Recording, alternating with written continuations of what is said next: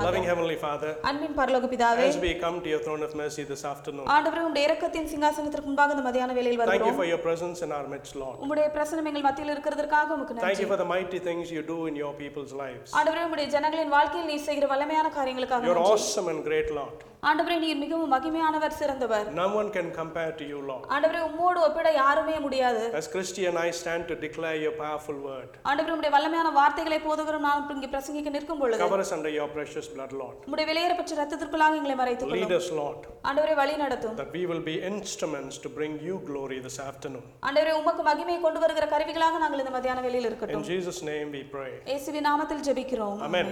Amen. Great to see you all in church today.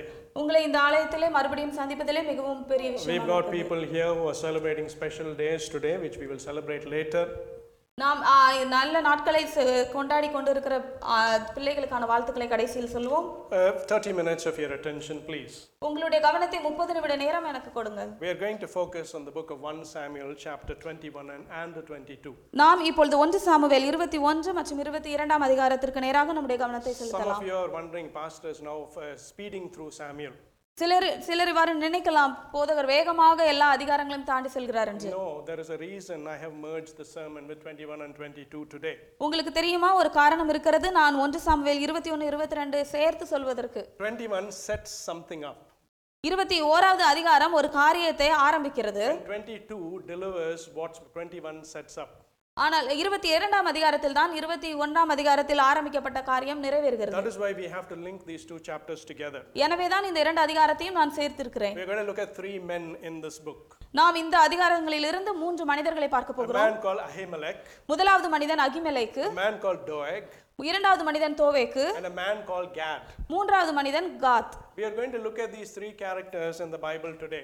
இன்றைக்கு வேதாகமத்திலிருந்து இந்த 3 மனிதர்களை குறித்து நாம் பார்க்க And போகிறோம். there is something unique that we can learn from these 3 characters. இந்த 3 mனிதர்களிடமிருந்து ஒரு தனிப்பட்ட விஷயத்தை நாம் கற்றுக்கொள்ள வேண்டியது இருக்கிறது. So someone is there. Someone welcome the lady behind. We are going to look at this. Probably you might not have heard these names in previously. நீங்கள் இந்த மனிதர்களுடைய பெயர்களை முன்பாக ஏற்கனவே நீங்கள் கேட்டிருக்க கூடும். So let's look at 1 Samuel chapter 21. நாம் இப்பொழுது 1 சாமுவேல் 21வது அதிகாரத்திற்கு நேராக பார்க்கலாம். I'm going to read the very first verse. நான் உங்களுக்கு முதலாவது வசனத்தை வாசிக்க போகிறேன். But before I do that, நான் அதை வாசிப்பதற்கு முன்பாக some of you may be wondering, hearing the messages in this church. நீங்கள் இந்த சபையிலே செய்தியை கேட்கிற சிலர் இவ்வாறு நினைக்கலாம். The messages are not messages that tell you the things you already know. உங்களுக்கு தெரிந்த அதே காரியங்களை நீங்கள் கேட்கிறது இல்லை இங்கே. Because you are all mature Christians. ஏனென்றால் நீங்கள் எல்லாரும் முதிர்ந்த கிறிஸ்தவர்கள். I know all of you, almost all of you, and I know your background because you have been kind to share it with me. உங்களில் கிட்டத்தட்ட எல்லாருடைய பின்னணியும் எனக்கு தெரியும், ஏனென்றால் நீங்கள் மிகவும் இரக்கமாக அவை எல்லாவற்றையும் எனக்கு சொன்னீர்கள். So I don't come here on a Sunday and preach messages that you have probably already heard. எனவே நான் இந்த ஞாயிற்றுக்கிழமை இங்கே வந்து நீங்கள் ஏற்கனவே கேட்டிருக்கிற ஒரு செய்தியவே நான் இங்கே சொல்ல விரும்பவில்லை. As Paul says, நாம் பவுல் சொல்றது போல, as we mature in our Christianity, கிறிஸ்தவ வாழ்க்கையிலே நீங்கள் முதிர்ந்தவர்கள் ஆகும் பொழுது we have to come away from the baby food. நாம் குழந்தைகளை போல பால் உண்கிறவர்களா இருக்க கூடாது. We need nourishment to get us to where God wants us to belong. நாம் தேவன் எந்த நிலைமையில் நாம் வைத்திருக்க விரும்புகிறாரோ அந்த தேவாந்திரியங்களை அறியக்கூடிய ஞான இருதயம் உள்ளவர்களாக வேண்டும். What is the point I am making? நான் சொல்லுகிற காரியம் என்னவென்றால், I don't read the whole of the books when I preach from that chapter. நான் அந்த அதிகாரத்திலிருந்து பிரசங்கிக்கும் பொழுது அவை அப்படியே வாசித்து போக விரும்பவில்லை. I trust in my heart நான் என்னுடைய இதயத்தில் விசுவாசிக்கிறேன் that you are all familiar with that chapter. உங்கள் எல்லாருக்கும் அந்த அதிகாரங்கள் நன்றாக தெரிந்திருக்கும். Or if you are not familiar, உங்களுக்கு ஒருவேளை அது தெரியவில்லை என்றால், when you go home you read that chapter. நீங்கள் வீட்டிற்கு செல்லும் பொழுது அந்த அதிகாரங்களை வாசியுங்கள். I know there are some of you in church எனக்கு தெரியும் சபையில் உள்ள சிலருக்கு who come to church reading the chapter that is going to be preached. இன்றைக்கு பிரசங்கிக்கப்பட போகிற அதிகாரத்தை ஏற்கனவே வாசித்து விட்டு வருகிறீர்கள். See, when you do that, நீங்கள் அதை செய்யும் பொழுது, you are able to receive the word of God even more deeper. உங்களால் தேவனுடைய வார்த்தைகளை இன்னும் அதிகம் ஆழமாக அறிந்து கொள்ள முடியும். The depth at which God wants you to go in his word. நீங்கள் தேவனுடைய வார்த்தையில் எந்த அளவு ஆழம் செல்ல தேவன் விரும்புகிறாரோ, the foundation God wants to put in your life. உங்களுடைய வாழ்க்கையிலே தேவன் வைத்திருக்கிற அந்த அடித்தளமான காரியங்கள், because when you have that foundation, God is able to use you mightily. உங்களால் அந்த அஸ்திபாரங்கள் இருக்கும் பொழுது தேவனால் உங்களை வல்லமையாக பயன்படுத்த முடியும். So let's turn our attention to the chapter 21 in the book of Samuel, 1 Samuel. நம்முடைய கவனத்தை 1 சாமுவேல் 21ஆம் அதிகாரத்திற்கு நேராக திருப்பலாம். Up until last week, கடந்த வாரங்களிலே Saul is hell bent to take David's life. நாம் பார்த்தோம் சவுல் எவ்வாறு தாவீதின் வாழ்க்கையை ஒரு முடிவு கட்ட விரும்பினார் என்று. David makes a pact with Jonathan and he flees. அங்கே தாவீது யோனத்தானுடன் ஒரு உடன்படிக்கை பண்ணுகிறான், பிறகு யோனத்தான் கடந்து செல்கிறான். We continue at that point. அந்த இடத்திலிருந்து நாம் தொடர்ச்சியாக பார்த்தோம். David went to Nob. அங்க தாவீது நோபிற்கு செல்கிறான். To Elimelech the priest. அங்க ஆசாரியனாகிய அகிமெலேக்கின் இடத்திற்கு போகிறான். That's the very first introduction of this man called Ahimelech. அதுதான் அந்த அகிமெலேக்கு என்ற மனிதனை குறித்த ஒரு முன்னுரையாக அங்கு கூறப்பட்டுள்ளது. The same chapter. அதே அதிகாரத்தில் verse 7. 7வது வசனம். Now one of Saul's servants were there. அங்கே சவுலுடைய வேலைக்காரரில் ஒருவன் இருக்கிறான். What is the Bible telling us? அங்கே வேதாகமம் நமக்கு என்ன சொல்கிறது? David is in Nob. அங்கே தாவீது நோபில் இருக்கிறான். He is meeting the priest Ahimelech. அங்கே அவன் ஆசாரியனாகிய அகிமெலேக்கை சந்திக்கிறான். During that meeting, அந்த சந்திப்பிலே there is another man called Doeg in there. அந்த மற்றொரு மனிதன் அந்த இடத்துல இருக்கிறான், அவன் பேர் தோவேக். And the Bible gives us a bit more detail about this man. வேதாகமம் மிகவும் அதிகம் மற்றொரு காரியத்தையும் அந்த மனிதனை குறித்து கூறுகிறது. It says, அது சொல்கிறது, he was an Edomite. அவன் ஒரு ஏதோமியன். Saul's head shepherd. அவன் சவுலுடைய மந்தை மேய்ப்பருக்கு தலைவனாக இருக்கிறான். For those of you who know your topology in the Bible, இந்த வேதாகமத்தில் உள்ள அந்த வரலாறு காரியங்களை அறிந்த உங்களில் சிலருக்கு Edomites descend from Esau. அந்த ஏதோமியர்கள் ஏசாவின் வம்சத்திலிருந்து வந்தவர்கள். Just like Moab descends from the Lot's the census that Lot has with his daughters. அங்க மோவாபியர்கள் எப்படி லோத் அவனுடைய குமாரத்திகள் மூலம் தவறாக பிறந்த அந்த சந்ததியின் மூலம் வந்தவர்களோ, Edomites were enemies with the Israelites. அங்க ஏதோமியர்களும் இஸ்ரவேலர்களுக்கு ஒரு எதிரிகளாக இருக்கிறார்கள். The Bible is talking about a man called Doeg. அங்க வேதாகமம் தோவேக் என்ற ஒரு மனிதனை குறித்து பேசுகிறது. Says he was in the temple of the Lord. அங்கே சொல்லப்பட்டுள்ளது அவன் தேவனுடைய ஆலயத்தில் இருக்கிறான். Says that he was an Edomite. வேதாகமம் சொல்கிறது அவன் ஒரு ஏதோமியன். And says that he was the head shepherd of Saul. அங்கே சொல்லப்பட்டுள்ளது அவன் சவுலுடைய மந்தை மேய்ப்பருக்கு தலைவன். See, being a head shepherd in those days is something very significant. அங்கே மந்தை மேய்க்கிறவர்களுக்கு தலைவனாக இருப்பது என்பது அந்த நாட்களில் மிகவும் ஒரு சிறந்ததாக இருந்தது. Those days riches were measured in terms of the animals people were keeping. அந்த நாட்களிலே யார் வசதியானவர்கள் என்று அவங்க மதிப்பிடுவார்கள் என்றால் அவர்களுக்கு யாருக்கு அதிகமான மந்தை இருந்ததோ அதை வைத்து. In other words, மற்ற ஒரு வார்த்தையில் சொல்ல வேண்டும் என்றால் தோவேக்கு is like a CEO of a Saul. தோவேக்கு என்பது சவுலுடைய ஒரு சந்ததியாக இருக்கிறான். No, CEO is chief executive officer. He is a CEO of a Saul. அவன் அந்த ஒரு எல்லாருக்கும் அதிகாரியாக அவனுடைய மற்ற வேலைக்காரருக்கு அதிகாரியாக இருக்கிறான். The Bible introduces this man. நான் அந்த மனிதனை குறித்த ஒரு முன்னுரையை சொல்ல விரும்புகிறேன். In chapter 22. 22வது அதிகாரத்தில் in verse 1 to 5. 1 முதல் 5 வசனங்கள். God introduces us to another man. ஆண்டவர் மற்ற ஒரு மனிதனை நமக்கு அங்கே கூறுகிறார். In verse 5 the Bible says, 5வது வசனத்தில் வேதாகமம் சொல்கிறது, but the prophet Gad said to David. அங்கே காத் என்னும் தீர்க்கதரிசி தாவீதை பார்த்து. In these two chapters the Bible is introducing us to these three men under different circumstances. இந்த இரண்டு அதிகாரங்களிலும் வேதாகமம் மூன்று மனிதர்களை நமக்கு வித்தியாசமான சூழ்நிலைகளில் அறிமுகப்படுத்துகிறது. Very quickly we are going to focus on these three men. நான் வேகமாக இந்த மூன்று மனிதர்களை குறித்தும் நாம் பார்க்க போகிறோம். And see what we can learn from these men. பாருங்கள் இந்த மனிதர்களிடத்திலிருந்து நாம் என்ன கற்றுக்கொள்ளலாம். See, when the Bible says son of so and son of so and so, வேதாகமம் இந்த ஒரு மனிதனுடைய மனிதன் குமாரன் என்று சொல்லும் பொழுது, you know why the Bible says that? உங்களுக்கு தெரியுமா ஏன் வேதாகமம் அதை சொல்கிறது? If someone wants to know me, they will call me by my surname. இப்பொழுது யாருக்காவது என்னை அறிந்து கொள்ள வேண்டும் என்றால் அவர்கள் என்னுடைய தகப்பனுடைய பெயரை வைத்து என்னை சொல்வார்கள். In those days there were no surnames. அந்த நாட்களில் அவர்களுக்கு தகப்பனுடைய பெயர் இல்லை. They were all known by their first names. அவர்கள் எல்லாருக்கும் அவர்களுடைய முதல் பெயரை வைத்து தான் அறிமுகம். That's why the Bible keeps saying son of so and so, son of so and so. எனவே தான் வேதாகமம் சொல்கிறது இவருடைய குமாரன் இவருடைய குமாரன் என்று. Many times when we see that phrase it kind of flies over our head. அநேக நேரங்களில் நீங்கள் அந்த வார்த்தைகளை கவனிக்கும் பொழுது அது வேகமாக பறந்து சென்றுவிடும். We are not going to do that today. நாம் இன்றைக்கு அதை செய்ய போவதில்லை. Who is this man Ahimelech? இந்த அகிமெலேக் என்ற மனிதன் யார்? This man இந்த மனிதன் is the great grandson of Eli the priest. இந்த மனிதன் ஏலியினுடைய ஒரு சந்ததியில் வந்த ஒரு குமாரனாக இருக்கிறார். For those of you who remember the sermon we preached in January this year from 1 Samuel. இந்த ஜனவரி மாதம் இந்த வருடம் 1 சாமுவேலிலிருந்து வந்த பிரசங்கம் உங்களுக்கு ஞாபகம் இருக்கும் என்றால் Chapter 2. இரண்டாவது அதிகாரம். We heard that Eli's sons were really not pleasing God. நாம் பார்த்தோம் ஏலியின் குமாரர்கள் தேவனை பிரியப்படுத்தாமல் இருந்தார்கள். God sends a prophet to Eli. அங்கே ஆண்டவர் தேவன் ஒரு தீர்க்கதரிசியை The Bible doesn't name that prophet. வேதாகமம் அந்த தீர்க்கதரிசியின் பெயரை கூறவில்லை. And God tells Eli, அங்கே தேவன் ஏலியின் இடத்தில் சொல்கிறார், He says, I myself revealed myself to your ancestors. ஆண்டவர் சொல்கிறார், உன்னுடைய முன்னோர்களுக்கு நான் என்னை வெளிப்படுத்தி இருந்தேன். I choose your ancestors from Egypt. உன்னுடைய முன்னோர்களை நான் எகிப்திலிருந்து அவர்களை தெரிந்து கொண்டேன். I promised members of your family that they will minister before me always. உன்னுடைய குடும்பத்தில் இருக்கிறவர்கள் எனக்கு முன்பாக எப்பொழுதும் ஊழியம் செய்வார்கள் என்று நான் வாக்கு கொடுத்தேன். The Lord was reminding Eli. தேவன் ஏலிக்கு ஞாபகப்படுத்துகிறார். Saying, Eli, Eli, I chose your forefathers நான் உன்னுடைய முன்னோர்களை தெரிந்து கொண்டேன். to serve as priests before me. அவர்கள் எனக்கு முன்பாக என்றென்றைக்கும் ஆசாரியர்களாய் இருக்கும்படி. But look what your sons are doing. ஆனால் இப்பொழுது பார் உன்னுடைய குமாரர்கள் என்ன செய்கிறார்கள்? And God is offended. ஆண்டவர் அதன் மூலமாக வருத்தப்படுகிறார். God uses that man, ஆண்டவர் அந்த மனிதனை the உபயோகப்படுத்தி, man of God, தேவனுடைய மனிதன், and he gives a stern prophecy to Eli. அவன் அந்த ஏலிக்கு ஒரு கடினமான ஒரு தீர்க்க தரிசனத்தை கொடுக்கிறார். The Lord says, I will cut short your strength. ஆண்டவர் சொல்கிறார், உன்னுடைய பலத்தை நான் குறைப்பேன். I will cut short your involvement to be priests in my house.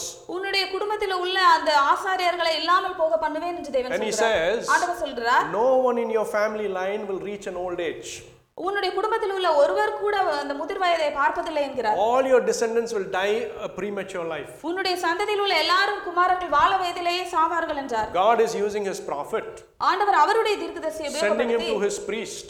அவருடைய ஆசாரியனிடத்திற்கு அனுப்புகிறார். The priest was meant to be having the communication with God. அந்த ஆசாரியனுக்கு தேவனோடு ஒரு உறவு இருக்க வேண்டுமா? But God is sending a prophet to the priest. ஆனால் இப்பொழுது தேவன் ஒரு தீர்க்கதரிசியை அந்த ஆசாரியனுக்கு And he's அனுப்புகிறார். telling him, ஆண்டவர் அவரிடத்தில் சொல்கிறார், no one in your family will reach old age. உன்னுடைய குமாரரில் யாருமே முதிர் வயதை சந்திப்பதில்லை. All your descendants will die in the prime of their life. உன்னுடைய சந்ததியில் உள்ள எல்லாருமே வாழ வயதில் சாவார்கள். When I was growing up, நான் வளர்ந்து கொண்டிருந்த my பொழுது daddy had a very close friend. என்னுடைய தகப்பனுக்கு ஒரு நல்ல நண்பர் இருந்தார். In that friend's house, அந்த நண்பருடைய வீட்டில் any child that is born, எந்த குழந்தை பிறந்தாலும் before that child reaches the age 20, that child will die. அவர்களுக்கு 20 வயது வருவதற்கு முன்பாக அந்த குழந்தை இறந்துவிடும். I was sat in my house one day. நான் ஒரு நாள் என்னுடைய வீட்டில் உட்கார்ந்து இருந்த பொழுது This man came to visit my daddy. இந்த மனிதர் என் தகப்பனை சந்திக்க வந்தார். And he said, Jalil, அவர் சொன்னார், எனக்கு கடவுள் என்ன ஆசீர்வாதிக்கவே இல்லை ஜலீல். என்னை தேவன் ஆசீர்வதிக்கவே இல்லை ஜலீல் என்று சொன்னார். என் பையனுக்கு பிள்ளை பிறந்திருக்கு. One son born for my son. My grandchild has been born to me. எனக்கு ஒரு பேரன் பிறந்திருக்கிறான். But I know what will happen to this boy. ஆனால் அந்த குழந்தைக்கு என்ன நடக்கும் என்று எனக்கு தெரியும். This boy தெரியும். will die before he reaches 20. அந்த குழந்தை 20 வயது வருவதற்கு முன்பாக மரித்துவிடும். How can I be happy, Jalil? நான் எவ்வாறு சந்தோஷமாக இருக்க முடியும் என்று சொன்னார். Just like that man said. அந்த மனிதன் சொன்னது போல I knew that life. எனக்கு தெரியும் அவருடைய வாழ்க்கை. That boy when he was 18 years old. அந்த மகன் 18 வயதான பொழுது That boy also died. அந்த மனிதனும் கூட மரித்து விட்டான். A generative curse in that family. அது பரம்பரையாக வந்த ஒரு சாபம் அந்த குடும்பத்திற்கு இருந்தது. Whatever the children are not able to live in that family. அங்கே இருக்கிற குழந்தைகளால் அந்த குடும்பத்தில் வாழ முடியவில்லை. Here we see a biblical example of what is going on. இங்கே நாம் வேதாகமத்தில் உள்ள ஒரு உதாரணமாக என்ன நடக்கிறது என்பதை பார்க்கிறோம். The Lord is so annoyed with this priest. ஆண்டவர் அவருடைய ஆசாரியன் மூலமாக மிகவும் அவர் வருத்தப்படுகிறார். He gives him a dire warning. அவர் ஒரு பெரிய கடினமான ஒரு எச்சரிக்கையை கொடுக்கிறார். See, sometimes in our prayers, நம்முடைய ஜெபங்களிலும் கூட சில நேரங்களில் we say things we don't even realize what we mean by. நாம் என்ன சொல்கிறோம் என்பதை உணராமலேயே சில வார்த்தைகளை சொல்கிறோம். ஆண்டவரே இவர்கள் வாழ்க்கையில இருக்க கட்டுகளை நாங்க உடைக்கிறோம் அப்படி நம்ம சொல்லி ஜெபிப்போம். Sometimes we pray that Lord please break bondages in this people life. We use it as a colloquial sentence in our prayers. நாம் நம்முடைய ஜெபங்களிலே அதை ஒரு சாதாரணமான வாக்கியங்களாக உபயோகப்படுத்துகிறோம். When you actually say something like this when you're praying for somebody, நீங்கள் யாருக்காவது ஜெபிக்கும் பொழுது இப்படிப்பட்ட வார்த்தைகளை நீங்கள் உபயோகப்படுத்துவீர்கள் என்றால், if you realize what you are praying, நீங்கள் என்ன ஜெபிக்கிறீர்கள் என்பது உங்களுக்கு தெரியும் என்றால், and if you are able to pray with the authority God has given you, ஆண்டவர் உங்களுக்கு கொடுத்திருக்கிற அதிகாரத்தை உபயோகப்படுத்தி உங்களால் ஜெபிக்க முடியும் என்றால், such curses, அந்த அதிக சாபங்கள், such bondages, அந்த அதிக கட்டுகள், God has given us the strength to overcome and break. உங்களுக்கு தேவன் அந்த ஒரு பலத்தை கொடுத்து அவைகளை தாண்டி செல்ல உதவி செய்கிறார். So here is a man Eli. இங்கே ஒரு மனிதன் இருக்கிறார் Eli. The Lord is telling him none of your children will be alive. ஆண்டவர் சொல்கிறார் உன்னுடைய குமாரர்கள் யாரும் உயிரோடு இருப்பதில்லை. How come Ahimelech is alive now? எப்படி இந்த அகிமெலெக் இப்பொழுது உயிரோடு இருக்கிறான்? This Ahimelech who we started off, நாம் அகிமெலெக்கிலிருந்து ஆரம்பித்தோம், is the great grandson of Eli. அவன் ஏலியினுடைய ஒரு பேரனாக இருக்கிறான். Now let's look what happens. இப்பொழுது நாம் பார்ப்போம் என்ன நடந்தது என்று. The Bible says வேதாகமம் சொல்கிறது, David is hungry. அங்கே தாவீதுக்கு பசியாக இருக்கிறது. David asks Ahimelech to give him the presence of the bread. அங்கே தாவீது அகிமெலெக்கின் இடத்தில் வந்து அந்த தேவ சமூகத்து அப்பங்களை கேட்கிறான். Ahimelech says, I cannot give this to you. அகிமெலெக் சொல்கிறான், இதை எனக்கு கொடுக்க முடியாது என்று. Eventually David convinces the priest. அவன் எப்படியோ அந்த ஆசாரியனை சமாளித்து பேசுகிறான். And he takes the bread. அதன் பிறகு அந்த ஆசாரியன் அந்த அப்பங்களை கொடுக்கிறான். What is so interesting, இங்கே மிகவும் ஆச்சரியமானது என்னவென்றால், this chapter that we are focusing upon today, இன்றைக்கு நாம் பார்க்கிற இந்த அதிகாரம், Jesus quotes. அங்கே இயேசு சொல்கிறார் அந்த வார்த்தைகளை. Oh, if you were listening to the Bible reading this afternoon, இன்றைக்கு வாசிக்கப்பட்ட வேத பகுதிகளை நீங்கள் கவனித்திருப்பீர்கள் என்றால், when Brother Venkat was reading it, Venkat brother அதை வாசிக்கும் பொழுது, he was reading the part of the Bible where Jesus talks about 1 Samuel 21. அவர்கள் வாசித்த வேத பகுதி இயேசு கிறிஸ்து இந்த 1 சாமுவேல் 21வது அதிகாரத்தில் நடந்த காரியங்களை கோடிட்டு கூறுகிறார். Fast forwarding to the time of Jesus. அங்கே இயேசுவினுடைய காலகட்டத்திற்கு நாம் சென்று பார்க்கும் பொழுது, all of these nuggets are important to understand what is going on in this chapter. இந்த சின்ன காரியங்கள் எல்லாம் மிகவும் நீங்கள் அறிந்து கொள்ள வேண்டியது முக்கியமாக இருக்கிறது இந்த அதிகாரத்தில் நடப்பது. The Sadducees and Pharisees are annoyed with Jesus. அங்கே பரிசேயர்களும் சதுசேயர்களும் இயேசுவின் மூலமாக மேலே கோபத்தோடு இருக்கிறார்கள். Why? ஏன்? Because they saw his disciples picking ears of corn. ஏனென்றால் அவருடைய சீஷர்கள் கதிர்களை கொய்கிறதை பார்த்தார்கள். So the Sadducees and Pharisees are saying, அங்கே பரிசேயர்களும் சதுசேயர்களும் சொல்கிறார்கள், today is Sabbath. இன்றைக்கு ஓய்வு நாள். No one should lift their finger. ஒருவர் கூட அவர்களுடைய கைகளை அசைக்க கூடாது. Look what your disciples are doing. இங்கே பாருங்கள் உம்முடைய சீஷர்கள் என்ன செய்கிறார்கள். In response to that, அதற்கு ஒப்பனையாக Jesus quotes what is happening in 1 Samuel 21. இயேசு அங்கே 1 சாமுவேல் 21வது அதிகாரத்தில் நடந்ததை கோடிட்டு I've heard many people talk to me about this. என்னிடத்தில் अनेक ஜனங்கள் வந்து இதை குறித்து பேசினார்கள். Many of them miss the point. அங்கே अनेகர் அந்த காரியத்தை அறியாமல் போகிறார்கள். Jesus says, இயேசு சொல்கிறார், see what David did. அங்கே பாருங்கள் தாவீது என்ன செய்தார். David went into the temple of God. தாவீது தேவ சமூகத்தில் சென்று took the bread of the presence. அங்கே தேவ சமூகத்து அப்பங்களை எடுத்து and he ate it. அவைகளை அவன் புசித்தான். What do you think Jesus is doing there? நீங்கள் என்ன நினைக்கிறீர்கள் இயேசு என்ன செய்தார்? Do you think Jesus is saying, oh, David did it, so it's okay, my disciples can do it? இயேசு சொன்னாரா தாவீது அப்படி செய்ததனால என்னுடைய சீஷர்களும் அவ்வாறு செய்யலாம் என்று? Let me ask you that question again. நான் உங்களுக்கு அந்த கேள்வியை மறுபடியும் கேட்கிறேன். Do you think that is what Jesus is saying there? நீங்கள் நினைக்கிறீர்களா இயேசு அதை தான் அங்கே சொன்னார் என்று? Hey, David himself did it. Why are you worried if my disciples do it? தாவீதே அதை செய்தார், என்னுடைய சீஷர்கள் அதை செய்யும்போது நீங்கள் ஏன் கவலைப்படுகிறீர்கள்? But you need to note God's words very carefully. உங்களுக்கு தேவனுடைய வார்த்தைகளை மிகவும் ஆழமாக அறிந்திருக்க வேண்டும். In Matthew chapter 12 verse 4, மத்தேயு 12:4 வசனத்தில் the Lord says, தேவன் சொல்கிறார், Jesus says, இயேசு சொல்கிறார், he went into the house of God. அவன் தேவனுடைய வீட்டில் சென்று, who went into the house of God? அங்க யார் தேவ வீட்டில் சென்றார்? David went into the house of God. தாவீது தேவனுடைய வீட்டில் சென்று, and he and his companions அவனும் அவனோடு இருந்தவர்களும் broke the law. அவர்கள் அந்த சட்டத்தை முறித்தார்கள். by eating the sacred loaves of bread. அவர்கள் தேவ சமூகத்து அப்பங்களை புசித்ததின் மூலமாக. Jesus is not saying David did right. இயேசு சொல்லவில்லை தாவீது சரியான காரியத்தை செய்தார். He said they broke the law. அவர் சொல்கிறார் அவன் அங்கே சட்டத்தை கைக்கொள்ளவில்லை என்று. So therefore what was Jesus's point? எனவே இங்கே இயேசு சொல்கிற காரியம் என்ன? It is a point you and I have to understand here today. இந்த காரியத்தை நீங்களும் நானும் இன்றைக்கு அறிந்து கொள்ள வேண்டியது. Jesus was telling the Jews, தேவன் அங்கே யூதர்களுக்கு சொல்கிறார், you keep David on your head and you dance. நீங்கள் தாவீதை உங்கள் தலையில வைத்து ஆடுகிறீர்கள். You give him such special attention. அவருக்கு நீங்கள் மிகவும் அதிக மரியாதையை கொடுக்கிறீர்கள். This David who you think is special, நீங்கள் விசேஷமாக நினைக்கிற அந்த தாவீது தானே, he broke the law of God. அவனும் கூட தேவனுடைய சட்டத்தை அங்கே மதிக்கவில்லை. You accept him. நீங்கள் அவரை ஏற்றுக்கொள்கிறீர்கள். But my disciples, ஆனால் என்னுடைய சீஷர்கள், were not really harvesting anything. அவர்களானால் எந்த ஒரு பெரிய தவறையும் செய்யவில்லை. They were not doing any work. அவர்கள் அங்கே என்ன ஒரு பெரிய வேலைகளையும் செய்யவில்லை. As they were walking by the field, அவர்கள் அந்த வயல்வெளியில் நடந்து சென்ற பொழுது, they just picked a few ears of corn and ate it. அவர்கள் சில கதிர்களை கொய்து தின்னத் தொடங்கினார்கள். See, the Pharisees did not condemn David. பாருங்கள், அந்த பரிசேயர்கள் தாவீதை கடிந்து கொள்ளவில்லை. The Lord is reminding and saying David broke the law. ஆண்டவர் அவர்களுக்கு ஞாபகப்படுத்தி சொல்கிறார் தாவீது அங்கே சட்டத்தை மீறினார். He is basically telling them you are a group of hypocrites. அவர் சாதாரணமாக சொல்கிறார் அவர்கள் நீங்கள் எல்லாரும் மாயக்காரர்கள் என்று. See, when we talk about David, நாம் தாவீதை குறித்து பேசும்போது, the Bible is very clear. வேதாகமம் மிகவும் தெளிவாக இருக்கிறது. The Bible calls out David for who he is. வேதாகமம் தாவீது யார் என்பதை குறித்து அவங்க கூறுகிறது. The Bible calls out David's highs. அங்கே தாவீதுடைய உயர்வான காரியங்களை தாவீது, and the Bible calls out David's lows. அங்கே தாவீதுடைய தாழ்வான காரியங்களையும் கூட வேதாகமம் சொல்லுது. The Bible does this to many characters in these pages of scripture. இந்த வேதாகமத்தின் பகுதிகளிலே நீங்கள் பார்க்கலாம் अनेक மனிதர்களை குறித்து அவர் வேதாகமம் சொல்லுது. Because God wants it told as it is. ஏனென்றால் தேவன் அது என்னவாக இருந்ததோ அதை அப்படியே சொல்ல விரும்பினார். Here we see that David is breaking the law of God. இங்கே நாம் பார்க்கிறோம் தாவீது தேவனுடைய சட்டங்களை மீறுகிறான். This is one instance. இது ஒரு காரியம். When we find a character in David, நாம் தாவீதினிடத்தில் ஒரு குணத்தை பார்க்கும்போது, that is not totally pleasing to God. அது கண்டிப்பாக தேவனை பிரியப்படுத்தவில்லை. David knew that this man Doeg was standing there. அங்கே தாவீதுக்கு தெரியும் இந்த மனிதன் தோவேக் அங்கே இருக்கிறான். He knew that when he takes the bread from the priest, அவனுக்கு தெரியும் அவன் ஆசாரியன் இடத்துல இருந்து அப்பங்களை வாங்கும் பொழுது this man is going to go and report that to Saul. இந்த மனிதன் கண்டிப்பாக சென்று சவுல் இடத்தில் அதை What will சொல்லுவான். happen if it goes and reports it? அவன் போய் சவுல் இடத்தில் சொன்னால் என்ன நடக்கும்? Saul is not going to take it lightly up for Ahimelech. அங்கே அது அகிமெலேக்கை பற்றி சவுல் அதை சாதாரணமாக எடுத்து விட மாட்டான். I am not making this up.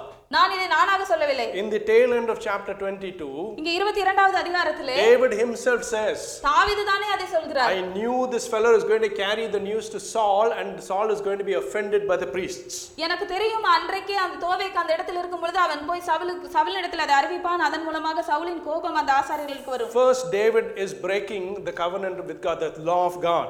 முதலாவதாக தாவீது தேவனுடைய சட்டத்தை மீறினான். Second, he is putting Ahimelech at great risk. இரண்டாவதாக அவன் அகிமெலேக்கை மிகப்பெரிய ஒரு சந்தர்ப்பத்திலே நிறுத்தி David வைக்கிறான். knew the consequences. அதனுடைய எல்லா விளைவுகளும் தாவீதுக்கு தெரியும். Here, the story is evolving. இங்கே அந்த கதை இவ்வாறாக செல்கிறது. Great grandson of Eli. அங்கே ஏலியினுடைய பேரன். What did God tell Eli?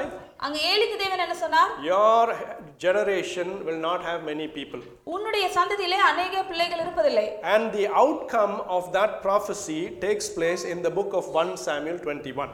அந்த தீர்க்க தரிசனத்தின் முடிவுதான் இந்த 1 சாமுவேல் 21வது அதிகாரத்தில் நிறைவேறுகிறது. In this instance, இந்த சம்பவத்தில் as soon as David leaves, அங்கே தாவீது வெளியே சென்ற உடனே this guy Doeg, இந்த மனிதன் தோவேக்கு he goes to Saul அவன் சவுலின் இடத்தில் செல்கிறான். and he reports to Saul what happens. அவன் என்ன நடந்தது என்பதை சவுலுக்கு சொல்கிறான். That part takes place in the very next chapter, in chapter 22. அந்த காரியம் அதன் அடுத்த அதிகாரம் 22லேயே நடக்கிறது. We see that he goes and he tells Saul. நாம் பார்க்கிறோம் அவன் சவுலின் இடத்தில் சென்று அதை அறிவிக்கிறான். The consequences of him telling Saul, அவன் சவுல் இடத்தில் அதன் சொன்னதன் முடிவாக the Bible says, வேதாகமம் சொல்கிறது, Saul calls for this Ahimelech. அங்கே சவுல் அகிமெலேக்கை அழைக்கிறான். He says, why have you been unfaithful to me? அவன் சொல்கிறான், நீ ஏன் எனக்கு உண்மையாக இருக்கவில்லை? Why did you give David, my enemy, food to eat? நீ என்னுடைய எதிராளிக்கு நீ உணவை கொடுத்து அவனை Why did ஆதரித்தாய். you give him a sword? நீ ஏன் அவனுக்கு ஒரு பட்டயத்தை கொடுத்தாய்? Ahimelech says, அகிமெலேக்கு சொல்கிறான், no my lord, இல்லை ஆண்டவரே, I didn't know. எனக்கு அது தெரியாது. Saul says, அங்கே சவுல் சொல்கிறான், he instructs his commanders to slay Ahimelech. அவனுடைய அங்கே சேனாதிபதியை அனுப்பி அவர்கள் அகிமெலேக்கை கொலை செய்ய சொல்கிறான். The commanders don't want to touch Ahimelech அங்கே சவுலுடைய சேனாதிபதிகள் அகிமெலேக்கை தொட விரும்பவில்லை. because they know he's the priest of God. ஏனென்றால் அவர்களுக்கு தெரியும் அவன் தேவனுடைய ஆசாரியன். Saul tells Doeg, அங்கே சவுல் சொல்கிறான் தோவேக்கினிடத்தில், slay Ahimelech. நீ போய் அகிமெலேக்கை வெட்டி போடு. In this chapter, இந்த அதிகாரத்திலே a dire circumstance takes place. மிகவும் ஒரு கொடூரமான ஒரு சூழ்நிலை வருகிறது. Doeg draws his sword அங்கே தோவேக்கு தன்னுடைய பட்டயத்தை and எடுத்துக்கொண்டு he slays Ahimelech. அவன் அகிமெலேக்கை வெட்டி போடுகிறான். He not only stops with that, அவன் அதனோடு நிறுத்தி விடவில்லை. he goes to the village, அவன் அந்த கிராமத்திற்கு சென்று which is Nob, அந்த நோப் என்ற and he தேசத்துக்கு destroys women, children, cattle, everything living. அங்க இருக்கிற பெண்கள், குழந்தைகள், அங்க இருக்கிற ஆடு மாடுகள் எல்லாவற்றையும் அவன் அழித்து போடுகிறான். What is happening here? இங்க என்ன நடக்கிறது?